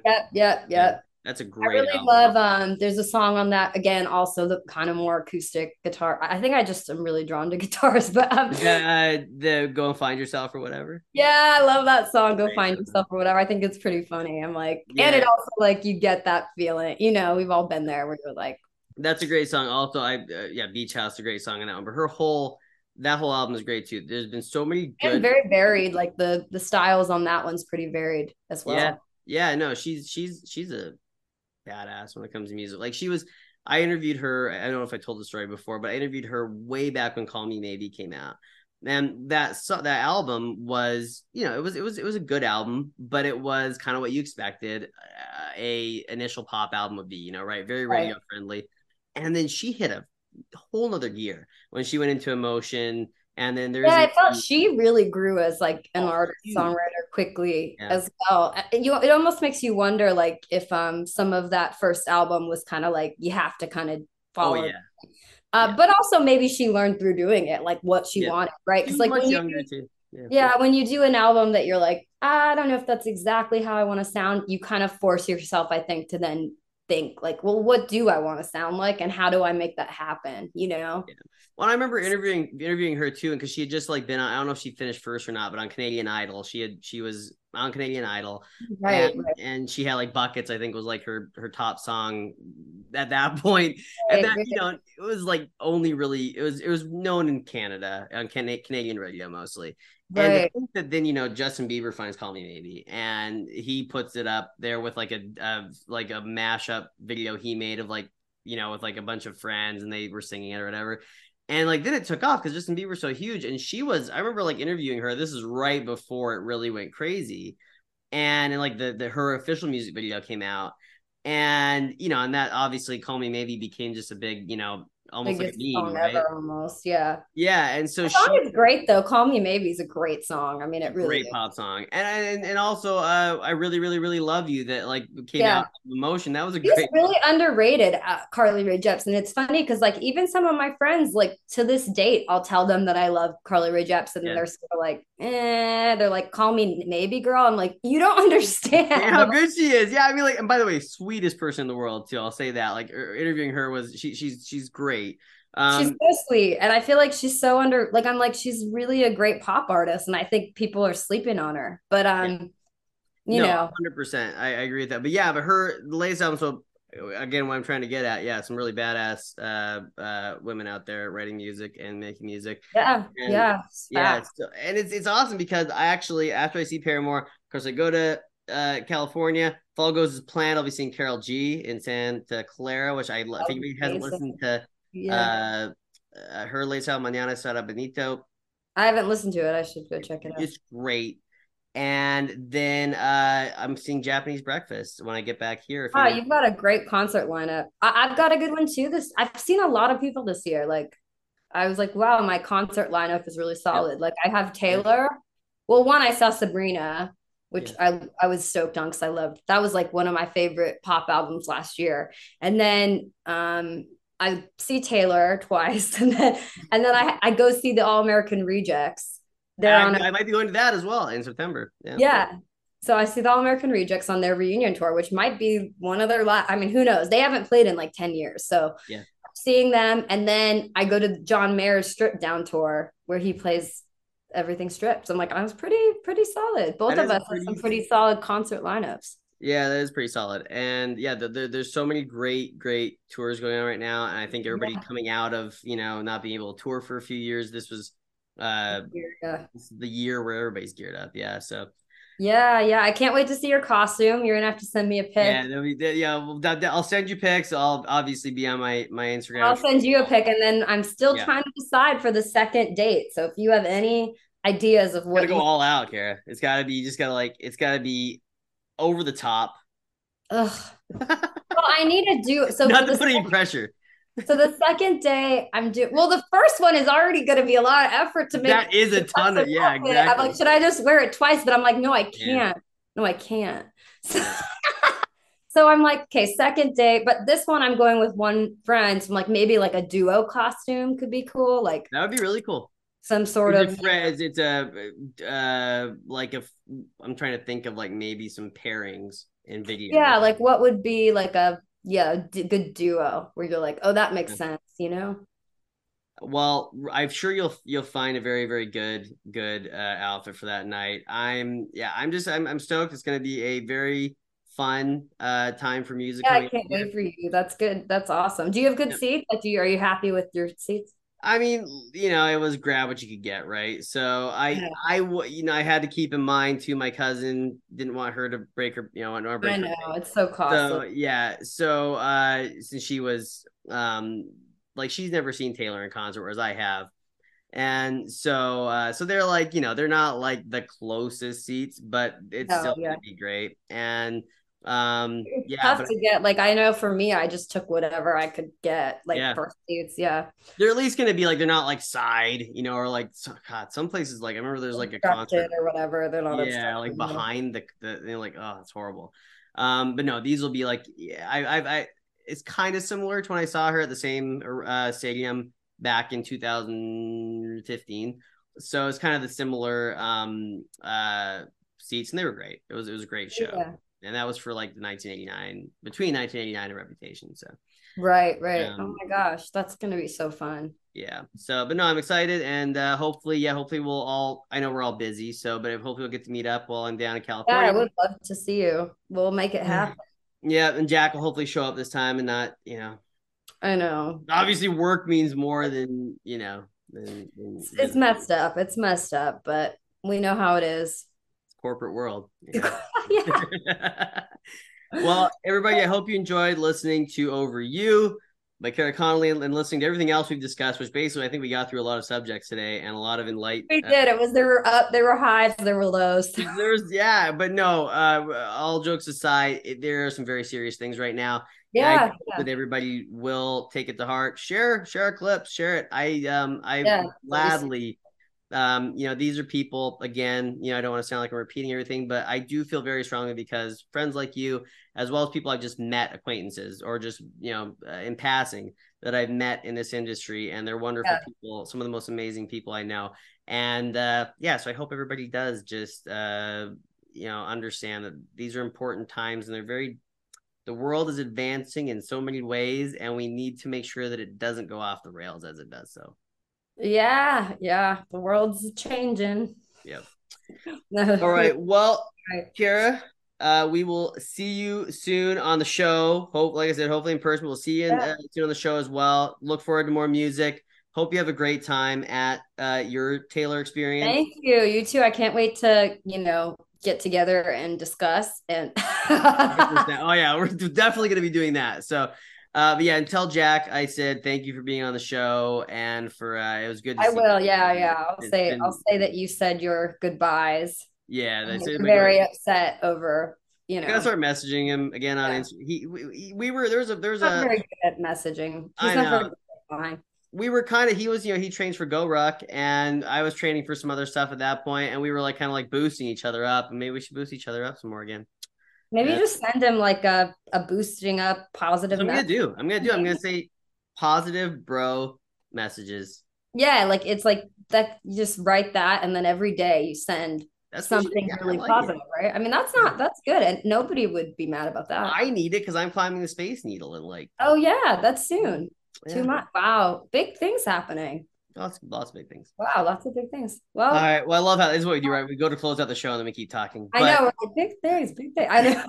Everybody, thank you again for listening. We'll be back soon again. Actually, we'll be back following week with Miss Machina because I already recorded that episode. So we'll be back with her. We got 3 songs from her, by the way, on this episode. So so make sure you set your subscribe to us so that you can get the notification after this show to listen to my interview with Ashley, otherwise known as I can't wait. Thank you so much, Kara. You're always number one, the BFF here. Validation. So enjoy the rest of your day. Yeah, you too. We'll talk soon. Bye.